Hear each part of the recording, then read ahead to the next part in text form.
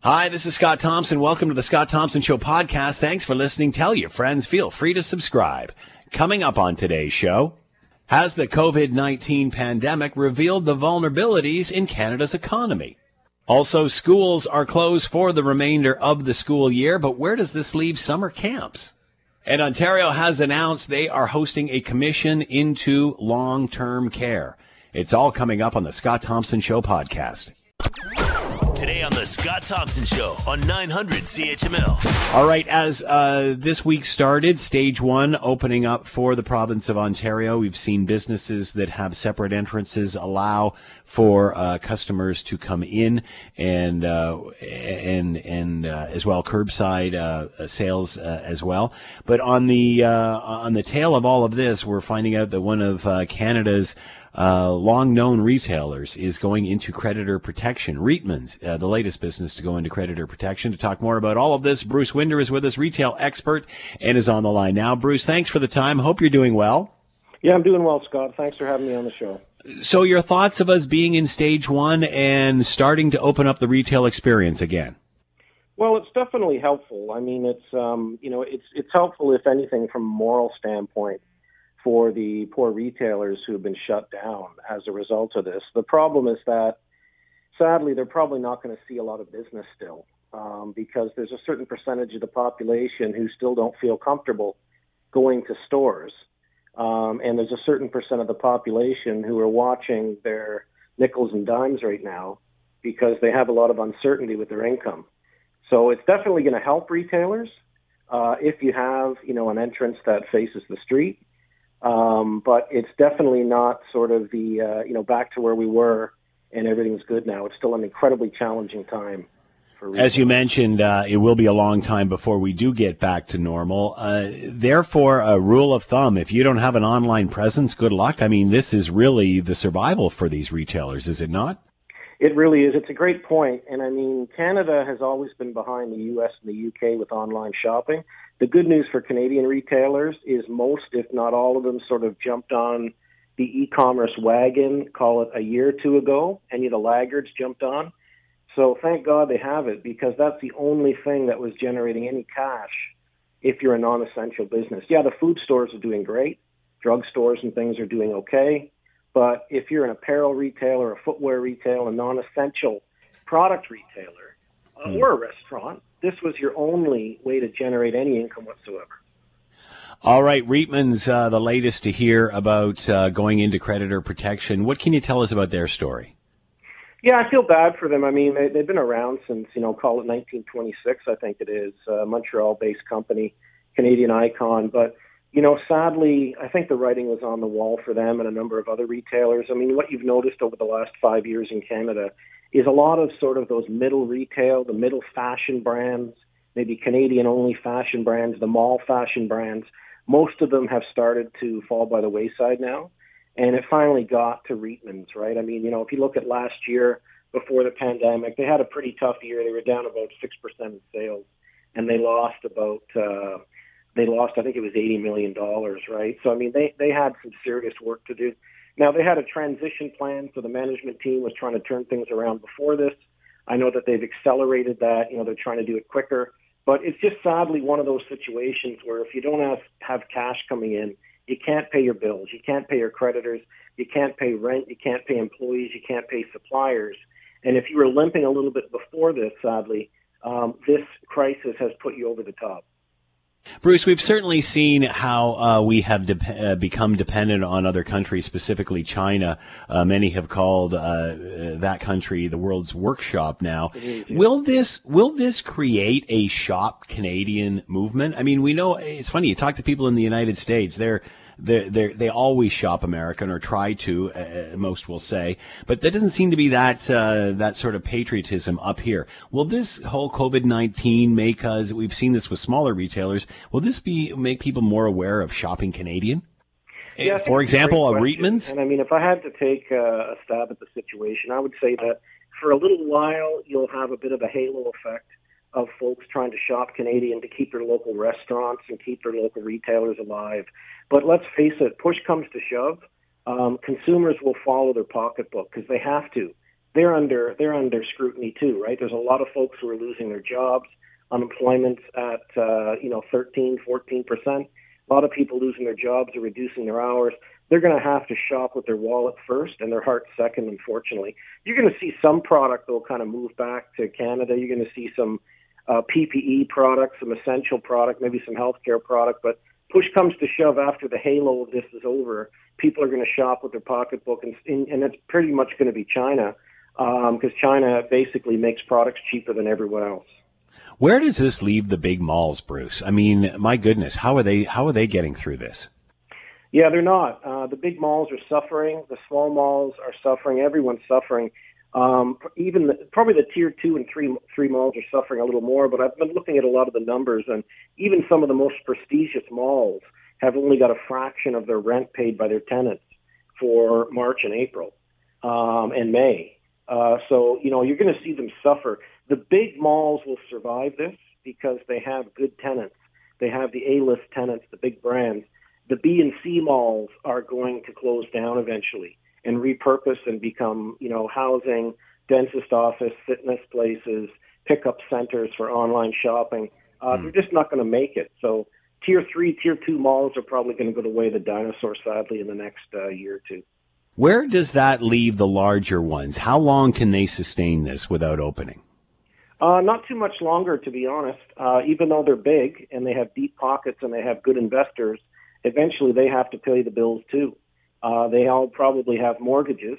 And although there's some compensation and loans from the government, eventually if this thing doesn't start kicking in the next few weeks or months, they're going to be distressed too. Now, just because you're distressed and you go into CCAA, which is creditor protection, doesn't mean it's lights out. What it means is you might negotiate with your creditors and say, hey, you know what? I owe you $1 million.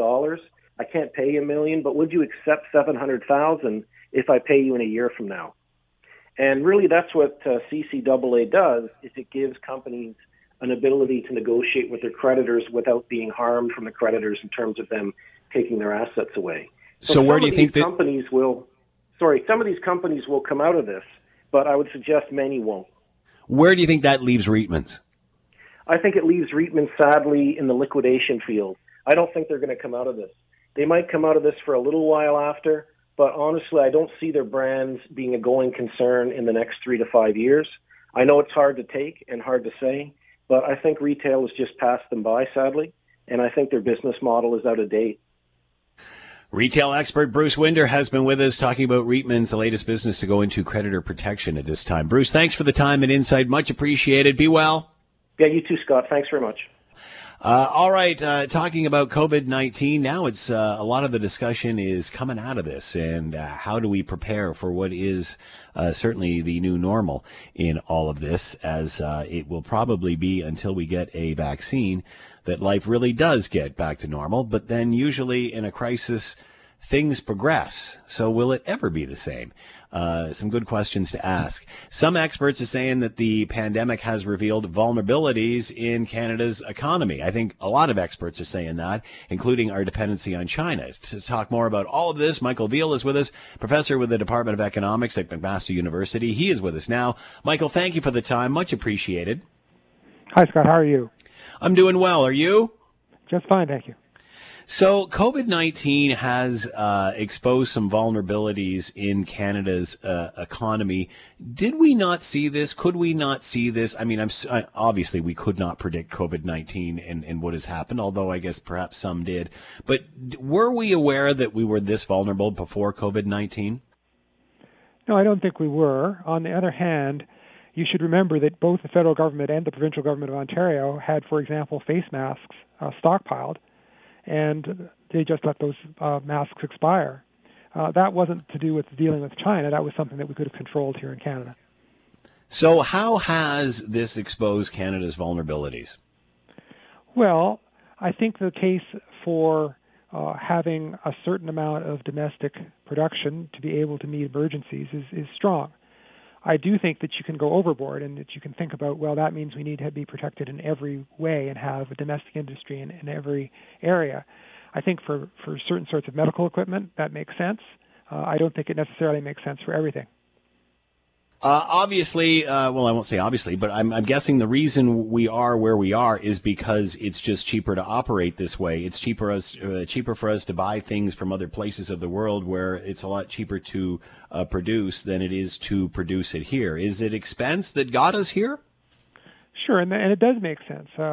Adam Smith, the famous economist from long ago, his basic principle is never make at home something that you can buy more cheaply somewhere else. And I think for most things, that's the rule we should follow. But it is true in the case of certain sorts of strategic items, it does make sense to have either a domestic stockpile, that's perhaps the best case, or if not, a domestic manufacturing capacity.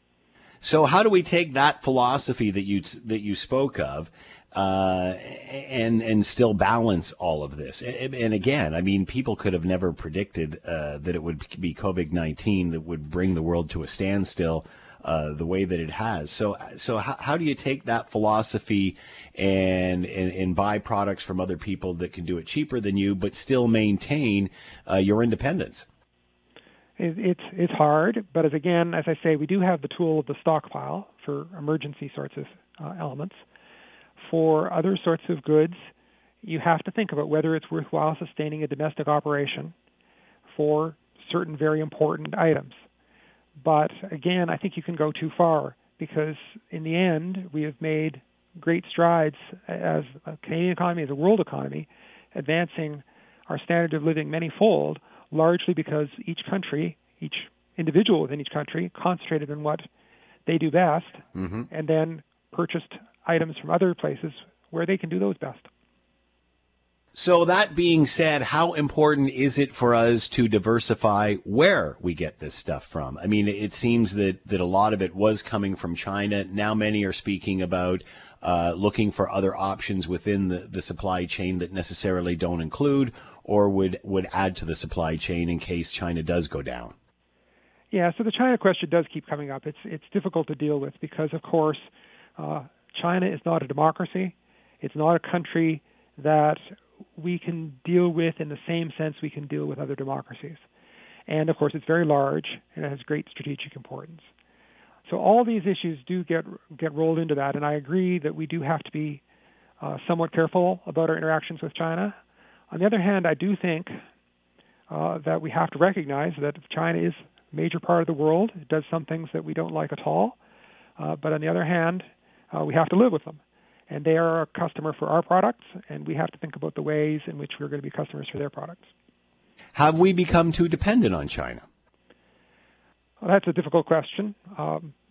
I think that in the foreign policy area, we have had some difficulties with China that are regrettable, and it does show the difficulty of being a small country in a world with big powers that sometimes throw their weight around. I think that leads me to think that we've become somewhat too dependent on China. But on the other hand, we all purchase many goods from China, and we have for many years, and use those goods to our benefit. And I think it would be going too far to say that we should be thinking about something like cutting off ties. We have to find the middle ground. It's always difficult to be a country like Canada in the world because we're not powerful enough to get our own way. We have to be nimble, and we have to choose our allies, and we have to choose our battles. How do you think Canadians are going to react to this? I mean, obviously the short-term solution is, well, we should just be buying Canadian, with people not understanding what you're explaining and your theories behind it. But what about the Walmart factor and such? And in the end, will we care about buying Canadian or where our supplies come from as long as they're cheaper? Well, or does this change things post-COVID-19? Sure, I understand. I think that in the case of a small number of strategic goods, it does make sense to concentrate on Canada, on Canadian production. But in the case of most goods, I do think that individuals should be prepared to buy the goods that they want. And so, for example, we like many goods that are made in China. Canada has not been very good at making phones, cell phones. So should we switch into the business of making cell phones, even though other countries have demonstrated that they can do it at a far cheaper rate than at least we so far have been able to do? I would say probably not. We probably shouldn't try to look for things that we're not good at. We should concentrate at the things that we are good at. That being said, cell phones, I mean, you certainly can't put them in the Walmart category. It's not like a pair of Crocs or a fidget spinner or such. That's putting a lot of technology in the control of a communist country. Where does that leave things like 5G? Yes, and of course how we do with Huawei. The difficulty here is, of course, that there's a huge strategic element there. Britain, as you know, decided to go with the Chinese supplier. Received a lot of flack from the United States. We are closer to the United States in lots of dimensions. Would it be strategic for us to make that choice? I think we're going to find out. It's a very difficult choice for us to make. But I think you make a good point more broadly. There are goods that are Walmart goods. Those ones, I think it's just fair to say that Canada can't be competitive at the kind of wages we want to have in Canada. So it makes sense for us to purchase those goods from elsewhere, and they're not typically strategic. When I switch to phones, it's a little more tricky, but I think the way for us to be in the phone business is not so much in terms of phone manufacture, but to make sure that we continue to be one of the leaders in things like phone software and phone design. So you were talking about essential products we should produce. What sort of products, what categories would that be? What should we be producing here or certainly have more control over? Well, I think the key one that's been exposed has been medical goods.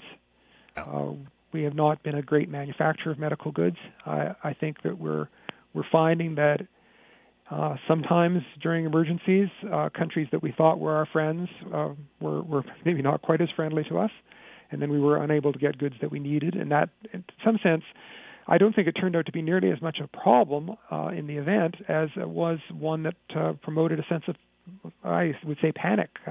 People were really worried about it, and it caused unnecessary fear. Outside the medical sphere, I wouldn't say there was very much myself, but I think we could think about other things. Of course, we do have a certain amount of refining capacity, so in emergencies we would have enough fuel and things like that. We do produce electricity, which is an important item for us. Food items, of course, we can't produce the whole spectrum of food. Our climate is not suited to that, but I don't think there's any fear of us in an emergency not having enough food for people to eat. So there'd be relatively few others that I would put in that category. What will it take for China to regain the trust of the world? Well, I don't know. I kind of think the pendulum has swung to us from being perhaps a little bit naive with China to perhaps being a little bit more worried about them than we need to be. It is true that China delayed the announcement, but it's also true that China revealed the gene map that was the key to testing at a very early stage. They have, I think, tried to perform more collegially since. And you have to remember, I mean, it's a country of 1 billion people, and there's a whole mix of spectrum of beliefs and ideas amongst them. China is sorting out where it's going to be in the world itself at this point, and I don't think that we should necessarily assume the worst. Michael Veal has been with us, professor with the Department of Economics, McMaster University. Michael, thanks so much for the time. Be well. Yes, you too. You're listening to the Scott Thompson Show podcast on 900 CHML. All right. Along with the announcement yesterday that the schools would be closed for the rest of the year, also overnight camps not taking place. Day camps will, if they can figure it out between now and July, and obviously incorporate self-distancing and such. How is this going to impact parents and such through the summer months? Let's bring in Ann Douglas, parenting expert and author of the Mother of All Baby book series. She is with us now. Ann, thank you for the time. Much appreciated. Oh, great to talk to you, Scott. So obviously, this is a very fine line to walk here, trying to get the province back to normal or some semblance of that, and obviously keep everybody safe. What are your thoughts on how we're doing with all of this? Well, I think it's really challenging, and I think I really appreciate the thoughtfulness that is going into each of these decisions. I mean, I would not want to be a politician for any amount of money right now, likewise a public health official, because they're having to make impossible choices and knowing that no matter what they decide, it's going to make life harder for some people. But hopefully the bigger picture is it keeps more people safe.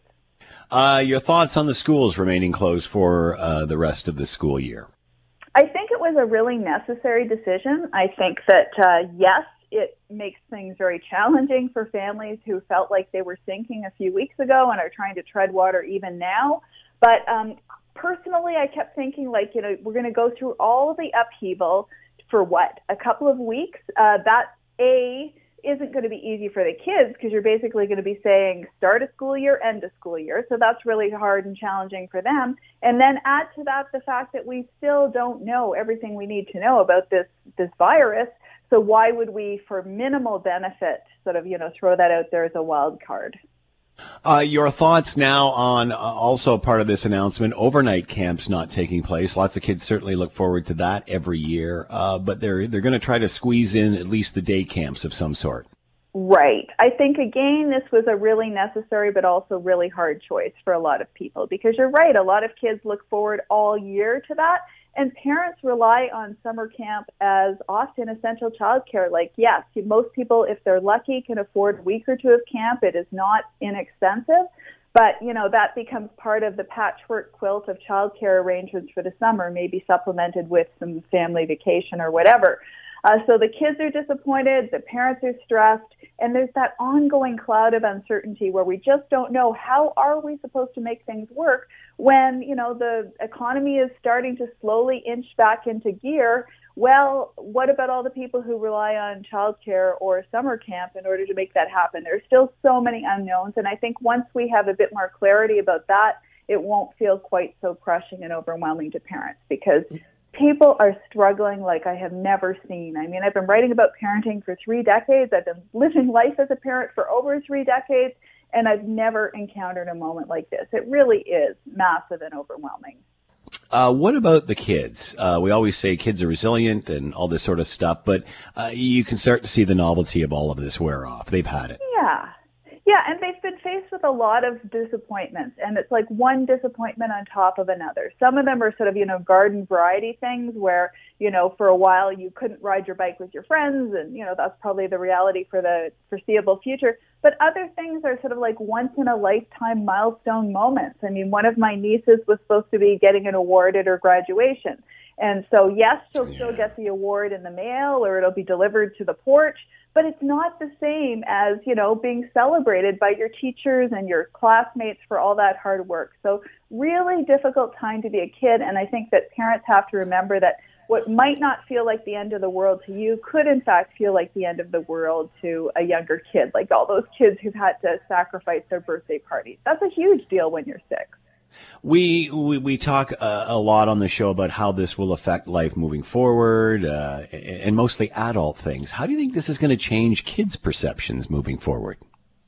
I think it's going to be a whole new reality. I mean, they're going to have to make sense of whole new different ways of being in the world, and what strange messages they're getting about what it means to be human, Because up until now we've been talking about, human connection is everything, relationships are everything, and they still are. But now, what if some kids come out of this wondering and worrying about, what does it mean to have to sort of like cross the street when another family is walking by on the sidewalk? Like, just so many strange things. So I think we're going to have to talk through a lot of these issues with our kids and help them make sense of that, and to separate the two pieces, that we still want to be emotionally and socially connected to others, but maybe because of the virus, it won't be in quite such a physical way right now. All right. Any advice, Anne, as we move forward with this for parents and the kids? I think just know that you are not the only person who's having a really hard time. Reach out for support to other people, and yes, they'll provide support in different ways, but a lot of people are cheering for you, parents, and a lot of people see your struggle, and every single day my heart breaks a little bit for you, and I'm waiting for things to get better. But there is light at the end of the tunnel. Anne Douglas has been with us, parenting expert and author of the Mother of All Baby Books series. Anne, thanks for the time. Much appreciated. Be well. You too. Thanks so much, Scott. Let's bring in John Spatazzo, Catholic Youth Organization, and, of course, let's talk about Camp Marydale. John, how are you? Thanks for taking the time. Hope you're doing well. Hi, Scott. How are you, sir? I'm doing well. So where does this leave Camp Marydale? Well, I'm currently at Camp Marydale here, and as you noted about looking out our window, I'm looking out the window, and this place is absolutely beautiful. I can imagine. However, it's empty, which unfortunately it's a very unfortunate situation all across the board, and we recognize that. But the one beautiful thing about this facility is it completely comes to life when there's children on property, and full of people to play and recreate. And it's one thing that we've missed since March 13th was the last day that we shut our programs down, and here we are thinking that we'll be okay for the summer, and it's a different story right now as we're all very aware of. So what does that mean? What will it look like? What will we see? Will we see anything? We have I'd like to say we have a couple, but I think we're more like we have about 15 different models on how we're going to roll this out. And the problem is that there's so much out there from the government that we're not aware of as of yet, and we're hoping they will let us know. And everything, I'm not sure when Phase 2 will happen and what the numbers are going to look like, because right now they're suggesting that we cannot have more than 5 people at any given time in any close proximity. Now, as we know, camp, in order to recreate and have fun in camp, we're very close quarters, and we're very active, and we're doing activities from hiking to games to pond study to playing. And until we know what the numbers are and what the ratios are going to be, and of course the protocols, we don't know what model that we're going to roll out. We're prepared, and we're getting prepared. We unfortunately are very limited in staff as a result of layoffs and as a result of the suspension of all programs and services. So we're at a point now that I don't want to say we're holding our breath, but we're just waiting. We're waiting for the announcement saying, okay, you're good to go as far as day camping. And we operate a residential or an overnight camp, Camp Rebuff in Rockwood. Yeah. And it was devastating news to our staff. It was devastating news that we're not able to do what we do best and what we enjoy doing. Now, with that said, we do have a day program at Camp Rebuff. So we will be serving much the same as what we'll serve here at CYO Camp Marydale, based on the outlines that will be rolled out hopefully in the coming weeks from our provincial government. Obviously, everyone's waiting on modeling and advice from health officials as they slowly reopen this. How long would it take once you get the word to get it up and running? How much time do you need to turn it around? Well, as far as time, I don't think I could put a marker on the exact amount of time, other than the fact that we're lingering out of our winter season, and there's a great deal of the staff that were hired prior to this pandemic going full blown. We've suspended all of those contract summer staff, so we're going to have to bring them back. We have to get our facilities up and running. You can just imagine as we are in our backyards, everyone was spending time over the last several weeks and months to get it together. We've done the same. Facility-wise, we're close. Operationally wise, again, it's going to come down to the levels of announcement. We should be able to pull things together inside a 4-week to 6-week period to be prepared and ready to go for late July, early August. And what advice do you have for parents who are, I guess, the same predicament you are, just sort of standing by and waiting to see how this all rolls out and how it happens, or if there'll even be space for them? What advice do you have for the parents at this point? Yeah, and you hear it quite a bit, and it's not a cliche, but the piece of patience is critically important. And I get it. I can't imagine having a household of young children who are happy and anxious to breach into the March break, and only to find out they get an extra 2 weeks, and then all of a sudden 2 weeks has turned out to 2 months, and then the school year's ended. The frustrations for the parents must be overwhelming. We understand that, and we've heard the frustrations. We get the phone calls, and we get the upset parents, and be them reasonable and some unreasonable, but we know that the frustration in their voices is coming strictly from the anxiety and concern about the well-being of their children and getting them to recreate, getting them outside and interacting with other youth. So we've only got a couple of seconds left here, John. So is there a waiting list? Can parents be on that? And then when things open up, you let them know? Or is it just everything's on standby until you get the word? We do have an active waiting list. And for those parents that do want to register, they can certainly continue to register for the summer programs at Camp Rebuff and Camp Mariedale, the day programs. And we'll go through the wait list and register the families as quick as possible. Again, all the demarcations are going to be based on the numbers that are handed down by the provincial governments and our public health sector. Got to cut it off there, John. John Spatazzo's been with his Catholic Youth Organization talking about the impact on Camp Mariedale, Brebeuf, and such, and we have to stay tuned. John, thanks so much for the time. Good luck with all of this. Will do. Thank you, Scott. All right, a new report out saying that, and I guess this is no surprise, really, that we have seen a spike in depression and anxiety since the pandemic begun, especially in Ontario and Atlantic Canada. To talk more about all of this, Dr. Kati Kamkar is with us, clinical psychologist, and is with us now. Kati, thanks for the time. Much appreciated. Thank you so much, as always, for having me. I guess we can't be surprised to see an increase in depression and anxiety during this pandemic. Yeah, you know, as you said it very well, it's not surprising. I think that here, when the pandemic did onset, there was, of course, a range of emotions, from feeling sad, feelings of anger, anxiety, of course, and also to range of thoughts, a lot of worries, it very understandable in terms of, you know, the fear of infection to self or others, all the changes, drastic changes, sudden changes to our everyday life and structure and routine, and of course, worries about employment and finances and the future, and also realizing even more so now that, okay, it is a new normal. It was a new normal with the pandemic, but right now with starting to more businesses opening, it's another new normal. When you have more businesses even opening, that's going to be another new normal. What's going to be the new normal next year? What is going to be the new normal after vaccination? So those are also driving a lot of anxieties here right now as well. Why such an increase in Ontario and Atlantic Canada, do you think? And it appears people seem to be less affected by it in Quebec, which oddly enough has the highest case average. You know, we always need to engage in more studies and research to really have, better and more legitimate, responses to really have a better understanding in terms of that. So really more data, ongoing data, and more research for that.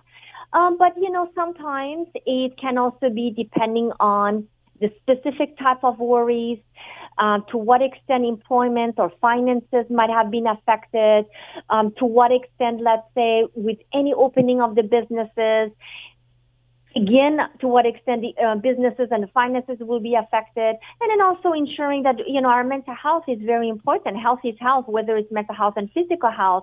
So it's really around ensuring access to care and resources. And we do know that is effective treatment available, and is virtual therapy, whether it's telemedicine or any kind of virtual therapy platform. It's effective, and it's always a good thing to also talk about it with a mental health professional whenever is needed and indicated. You talked about the new normal, doctor. Can that be as depressing as getting into this? I mean, for example, we're into week 10 of this now, and we're starting to see the light. As you mentioned, things are starting to open up, but then people are realizing it's going to open up very slowly. It is a new normal. Can that only add to this, thinking, I thought it was going to be better, and now I've got to do this, but there's this, all this other protocol that comes with it. I know, and you're right about that, right? So, absolutely. First of all, with the new normal, that also means new routine, new structure, and also for us to adjust again. But it also means that it always creates more anxiety, because as human beings, we don't always like change either. But especially right now, there's so much uncertainty.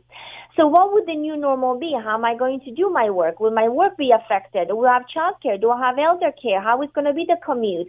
And the fear of, again, contamination of self and others. The other thing is that right now, again, we're continuing, despite the new normal, our flight and fight response, more so than before, is always activated, right? So when the brain sees a threat, the flight and fight response, this inbuilt alarm system, is always activated. And here, of course, going out with a mask and then the gloves, it could be, washing hands, we cannot touch this, and then the commute, all of those worries that, you do groceries, you bring it home, you have to clean it, right? So the brain is constantly thinking about those very same things that before we would not think about before. The other thing is that it's a grief as well, right? So, of course, COVID has been a grief, and grief is on a continuum from, people would say, I miss going out with, grabbing my coffee and my newspaper and then going to my, taking TTC and going to public transit, going to my office, to I miss my social gatherings and the birthdays, and then, going to dining outside, to, of course, the other extreme, which is, the sadness and the tragedies and the illness and the death. So when we talk about new normal, it's also a form of grief as well, especially if people enjoyed their new normal before. And now they don't want to abandon some of the very things that they enjoyed before. But here it's also around how can we use it proactively? I think this is where we need to use our psychological flexibility in terms of we need to revise our expectations. We need to change our goals and expectations, and also focusing on what we have control over in the current worries and leave the potential for worries at a later time, but focusing on what we have control over, and definitely practicing self-compassion. So balancing any negative thoughts and their emotions, reframing the thoughts, self-kindness so that we do not judge ourselves, and also knowing that we are all human beings, there's always imperfections and so on. So ultimately, when we're able to boost our resilience and the psychological personal growth and flexibility and self-compassion, we will tremendously gain from that experience, and we will feel more resilient. We will feel stronger and better. So yes, it is going to be a new normal, but it's also realizing we're not alone. We do need to seek support. We will make it through, and we will feel stronger. Dr. Kati Kamkar has been with us, clinical psychologist. Doctor, as always, thank you so much for the time. Much appreciated. Be well. Thank you so much. Be well and be safe. You're listening to the Scott Thompson Show podcast on 900 CHML. Yesterday they had announced, or I guess a few days ago announced, that the Ontario government will be holding a commission starting in September on the long-term care system and how we got to where we are. Obviously, this is a problem that's been going on for years and through several political parties and such. And many are calling for an inquiry. Inquiry versus commission. What is the difference? Let's bring in Jane Meadis, barrister and solicitor, institutional advocate, Advocacy Center for the Elderly, and is with us now. Jane, thank you for the time. Hope you're doing well. I am. Thank you for having me. So your thoughts on the province announcing a commission, and as my follow-up to that is, what is the difference between an inquiry and a commission?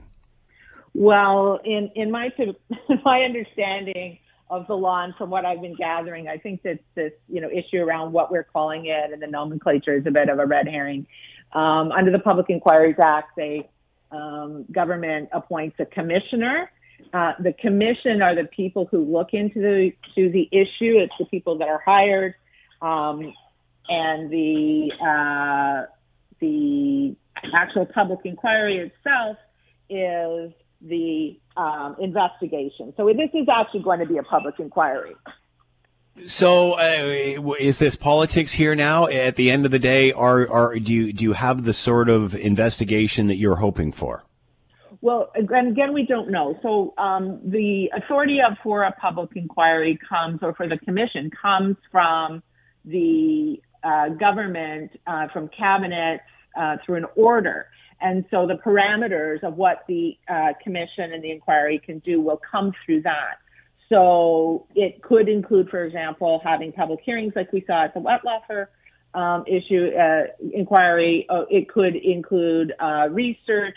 Again, it could include funding for different parties to be able to attend at an inquiry like happened at the Galeese inquiry into the Wetlaufer. It depends on what the government sets out. So they appoint a commissioner, they set the parameters, and then the commission goes ahead. So we've heard, and again, this is perhaps the politics of all of it, that an inquiry takes a longer period of time. It's a lot more in depth. It goes more into the history of all of this. For the Wettlaufer case, for example, how did this happen? How did we get here? What procedures were or were not in place to allow this sort of thing to happen? Whereas in this situation, don't we sort of know what the issue is, in the sense that, from as far as I've been following this, is that number one, there's not enough personal health care workers or healthcare workers to be in these sites, and then also there's no real set regulations on how they're supposed to run. There's guidelines, there's suggestions, but there's no real, even though these are all I guess supervised through government or police, there is no set guidelines. Do we need to go into long, drawn-out, political, expensive things for a big report that gets stuck on a shelf? I mean, we've all heard inquiries up our yin-yang here. Do we not know what the problem is here? I think we know some of the problems, and I don't think we know all of the problems. And unfortunately, if we don't have those sort of public inquiry where you have hearings, the voice of the residents, the voice of the families will get lost. The good thing about public inquiries is that they're public, public hearings at a public inquiry is that they will be seen by the public. Different parties get to have a voice. And we can hear from, different groups to say what went wrong, what went well. Without that, I can tell you that it will not be a fulsome report. Any commission comes out with a report. It doesn't matter whether they have public hearings or not. And they can all sit on shelves, because all commissions or public inquiries are just recommendations to the government. So what we really need is the government and the other political parties, because, some of these things could happen by the time you get there. It could be another election. We could have a different party. Who knows? They all have to say that they are going to, implement these recommendations. That's always the problem with any kind of these commissions or inquiries. They are always recommendations. And I think that's a lot of the red flag that's going up here when people call inquiry or commission, is that, again, it's going to make the politicians feel good, and they'll get up to stand up and say, here's what we should be doing, but nothing ever gets done. Everybody wants to know what's happened. Everybody wants this fixed. Why are we having this discussion about what it's going to look like? I mean, isn't this all obvious to everybody what needs to be done? It appears the government is falling short of the word inquiry. That's why I asked you the difference between inquiry and commission. So what's to be gained here by doing this? Well, what we need to do is, I think that the thing is that the commission and the public inquiry, can have different parts. So, for example, I think that it's pretty clear, and everyone knows, that the older homes with the 4 bedrooms are a terrible idea. They've been trying to redevelop them since 2009. That does not need to be the subject, for example, necessarily of hearings, right? The inquiry could be tasked. That could be a part 1 of the inquiry, or something where they could, look into do that, look at the research. But other things around what is happening in those homes that we will not hear unless we have hearings. Because we hear a lot about what should be happening. We hear the government saying, the PPEs are available. All you have to do is ask. And yet when you talk to people who live or work in long-term care homes, that is not the case. And we need to hear those voices, and those will only come out if they have, public hearings, like we did in the Galeese inquiry. So where are we now with this? What's happening right now? Where we are right now is we're hearing a lot of discussion about whether this is an inquiry or commission, and I say that's a red herring because, frankly, it is a commission that runs an inquiry. It's the parameters that we need to hear about. So it's what really the next step is for the government to put out its order in council with the terms of reference.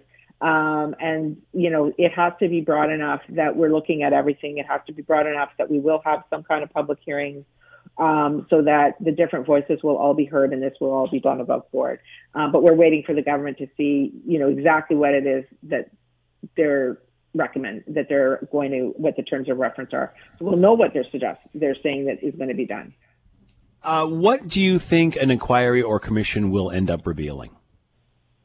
Well, I think that it will end up revealing a number of things. I think it will end up revealing, as you pointed out, there's, certain things like guidelines are around infection control. So every home has to have an infection control protocol, but it's up to the home to set those protocols.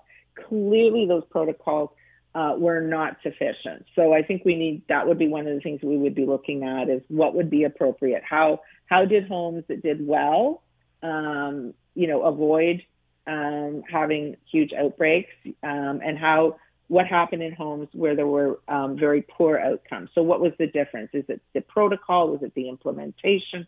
Exactly what happened. And those are the things that we really need to delve into very deeply.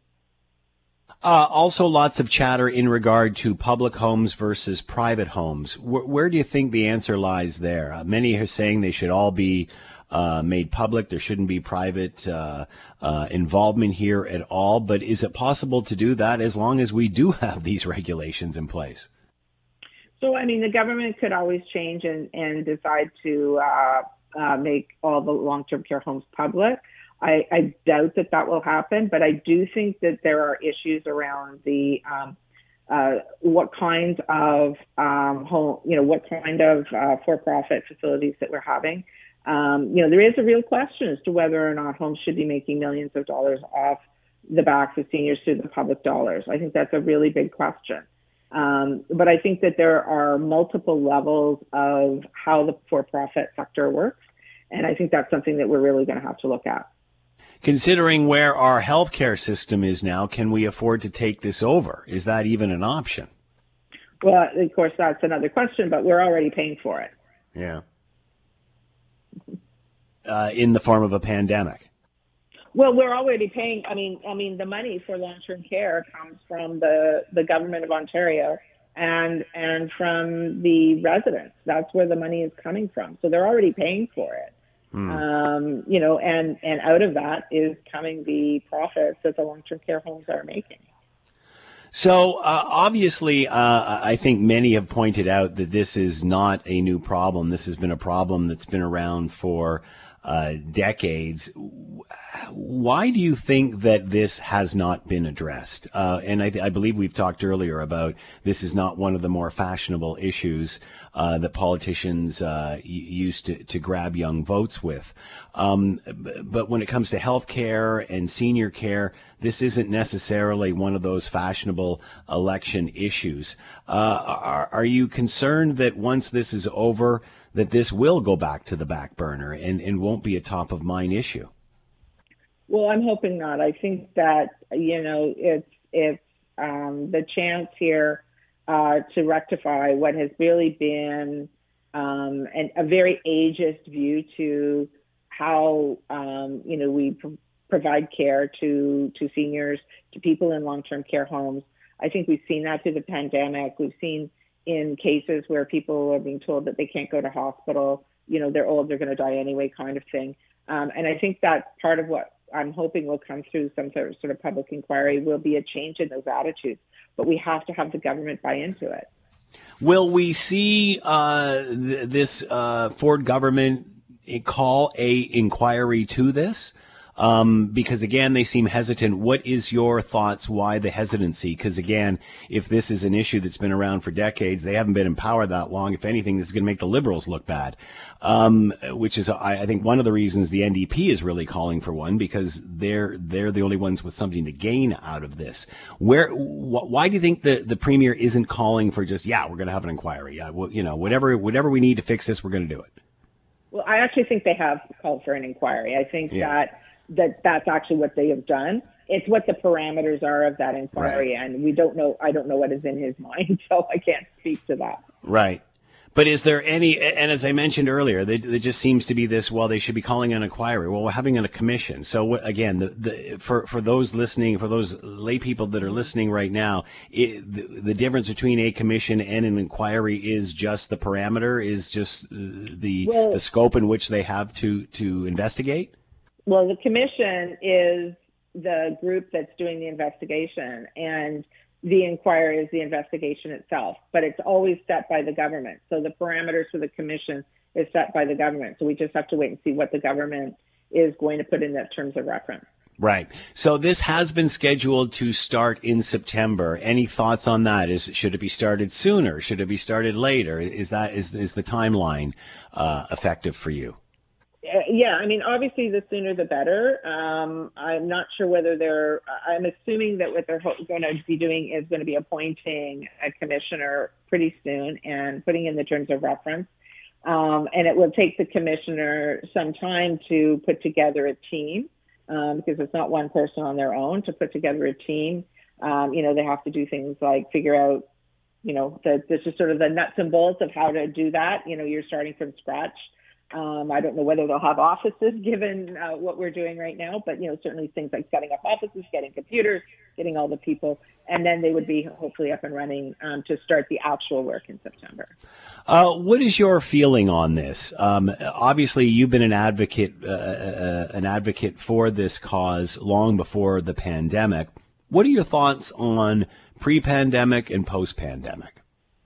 Well, I think that the long-term care is going to work looking very differently post-pandemic because, one of the things that we know is that, it's not going away. We may be flattening the curve. It may wax and wane over time. But things like visitors in long-term care, staffing, PPE, infection control are all going to be very different moving forward, even if we don't have a huge outbreak at one time, because until we get a vaccine, it is always going to be there and a potential disaster waiting to happen if we don't properly care for the people living there. So I think we're going to see a lot of changes in long-term care, even in the short term, and then perhaps in the longer term, some more major changes. Jane, just wanted to get your take on a situation here in Hamilton at the Roslyn where patients were being transferred out and one left behind. Here is a report from CHML's Rick Zamprin. 52 residents from the Roslyn retirement residence were transferred to St. Joseph's Hospital and the Hamilton General Hospital between Friday afternoon and early Saturday morning. But the resident wasn't found in his room in the empty retirement home until Saturday evening after the man's family called St. Joe's. Officials at St. Joseph's Healthcare Hamilton have apologized for the mistake, pointing to the lack of a master list of residents at the retirement home. At last check, he is in stable condition in the COVID-19 unit at St. Joe's. Rick Zamprin, 900 CHML News. Jane, this is the sort of story that I'm sure just makes people shake their head. And again, you don't want to, point fingers at this point. We are in the middle of a pandemic, and I know everyone is doing the best that they possibly can. But this does, again, point to lack of a plan in some way. Right. So this is a retirement home, so it's a tenancy. It's under different legislation than our long-term care homes. But it still has, under the Retirement Homes Act, has certain requirements. But one of the things that I understand was that it didn't, for example, have a master list of residents. And, you would think that this would be something that would have been pretty simple to have. Yeah. And there seems to have been a real lack of organization, and not at all good planning, with this home. And that's really scary because, we do have a lot of vulnerable people living in the retirement home sector as well. Which isn't as heavily regulated, and people are paying a lot of money to be in those places. But something like this obviously should never happen. It was clearly a very complex move. When I heard about it, that they had done this, I was very surprised because it's something that's, so unusual. And so, again, we have to look at that sector as well and see, are we serving the people who are living in retirement homes as well, because they are becoming quasi long-term care homes because we don't have enough beds. And, we're downloading a lot of the cost onto seniors who are paying lots of money to live in them. Will this commission cover all of this? I think we're just all assuming it will cover that, all of this. Is this commission something separate from this scenario? And that's one of the questions that we have, is whether or not, when they're looking at, they've talked very specifically about long-term care, but retirement homes, are covered by some of the same directives and some of the same rules under the pandemic, and, are really looking at the same populations. And so there's a real question. It would have to be in the terms of reference, and I don't think that the government has spoken of that at all. I did see some questions in the House this morning, but I don't know whether they indicated whether or not they were going to be including that in the terms of reference. But, and again, shouldn't there be some sort of mandatory guideline? Here are the standards. Here's what you need to do for all of these institutions. I mean, again, it's everybody who's 75 plus. This would apply, no? There's different, there are different rules and regulations. Retirement homes are private sector. It's by contract. But even though they're private sector, should they not still have to, abide by government regulation? Absolutely. And there are government rules. They are governed. They're licensed. They're inspected. This home is under 2 orders, a mandatory management order as well as a compliance order with respect to their infection control program, which clearly was inadequate. And, unfortunately, those things are sort of happening after the fact, as often happens. And absolutely, we need to look to see whether or not that should be included in such an inquiry. Jane Meadis has been with us, barrister and solicitor, institutional advocate, Advocacy Centre for the Elderly. Ontario announcing they're hosting a commission in September on long-term care. Not sure at this point exactly what it is going to look like, but certainly lots of attention needs to be paid to all of these different areas. Jane, thanks so much for the time and insight. Much appreciated. Good luck. Thank you for having me. The Scott Thompson Show, weekdays from noon to 3 on 900 CHML. And I just saw something that totally freaked me out. I'm watching TV and I'm nonstop news. That's what we do. And those little earbud things? We're watching all the people broadcast from home on TV too, right? And the little earbud things you put in your ears for your device? Well, they got rid of the cords, so now they just have those 2 little white things, the earbuds that go in. And you know how they kind of go in and then they hang down about an inch or 2, right? This guy's got his turned up like horns. So when I'm looking at his face on the camera, I'm seeing the bottom of his earbuds. They're pointing at me.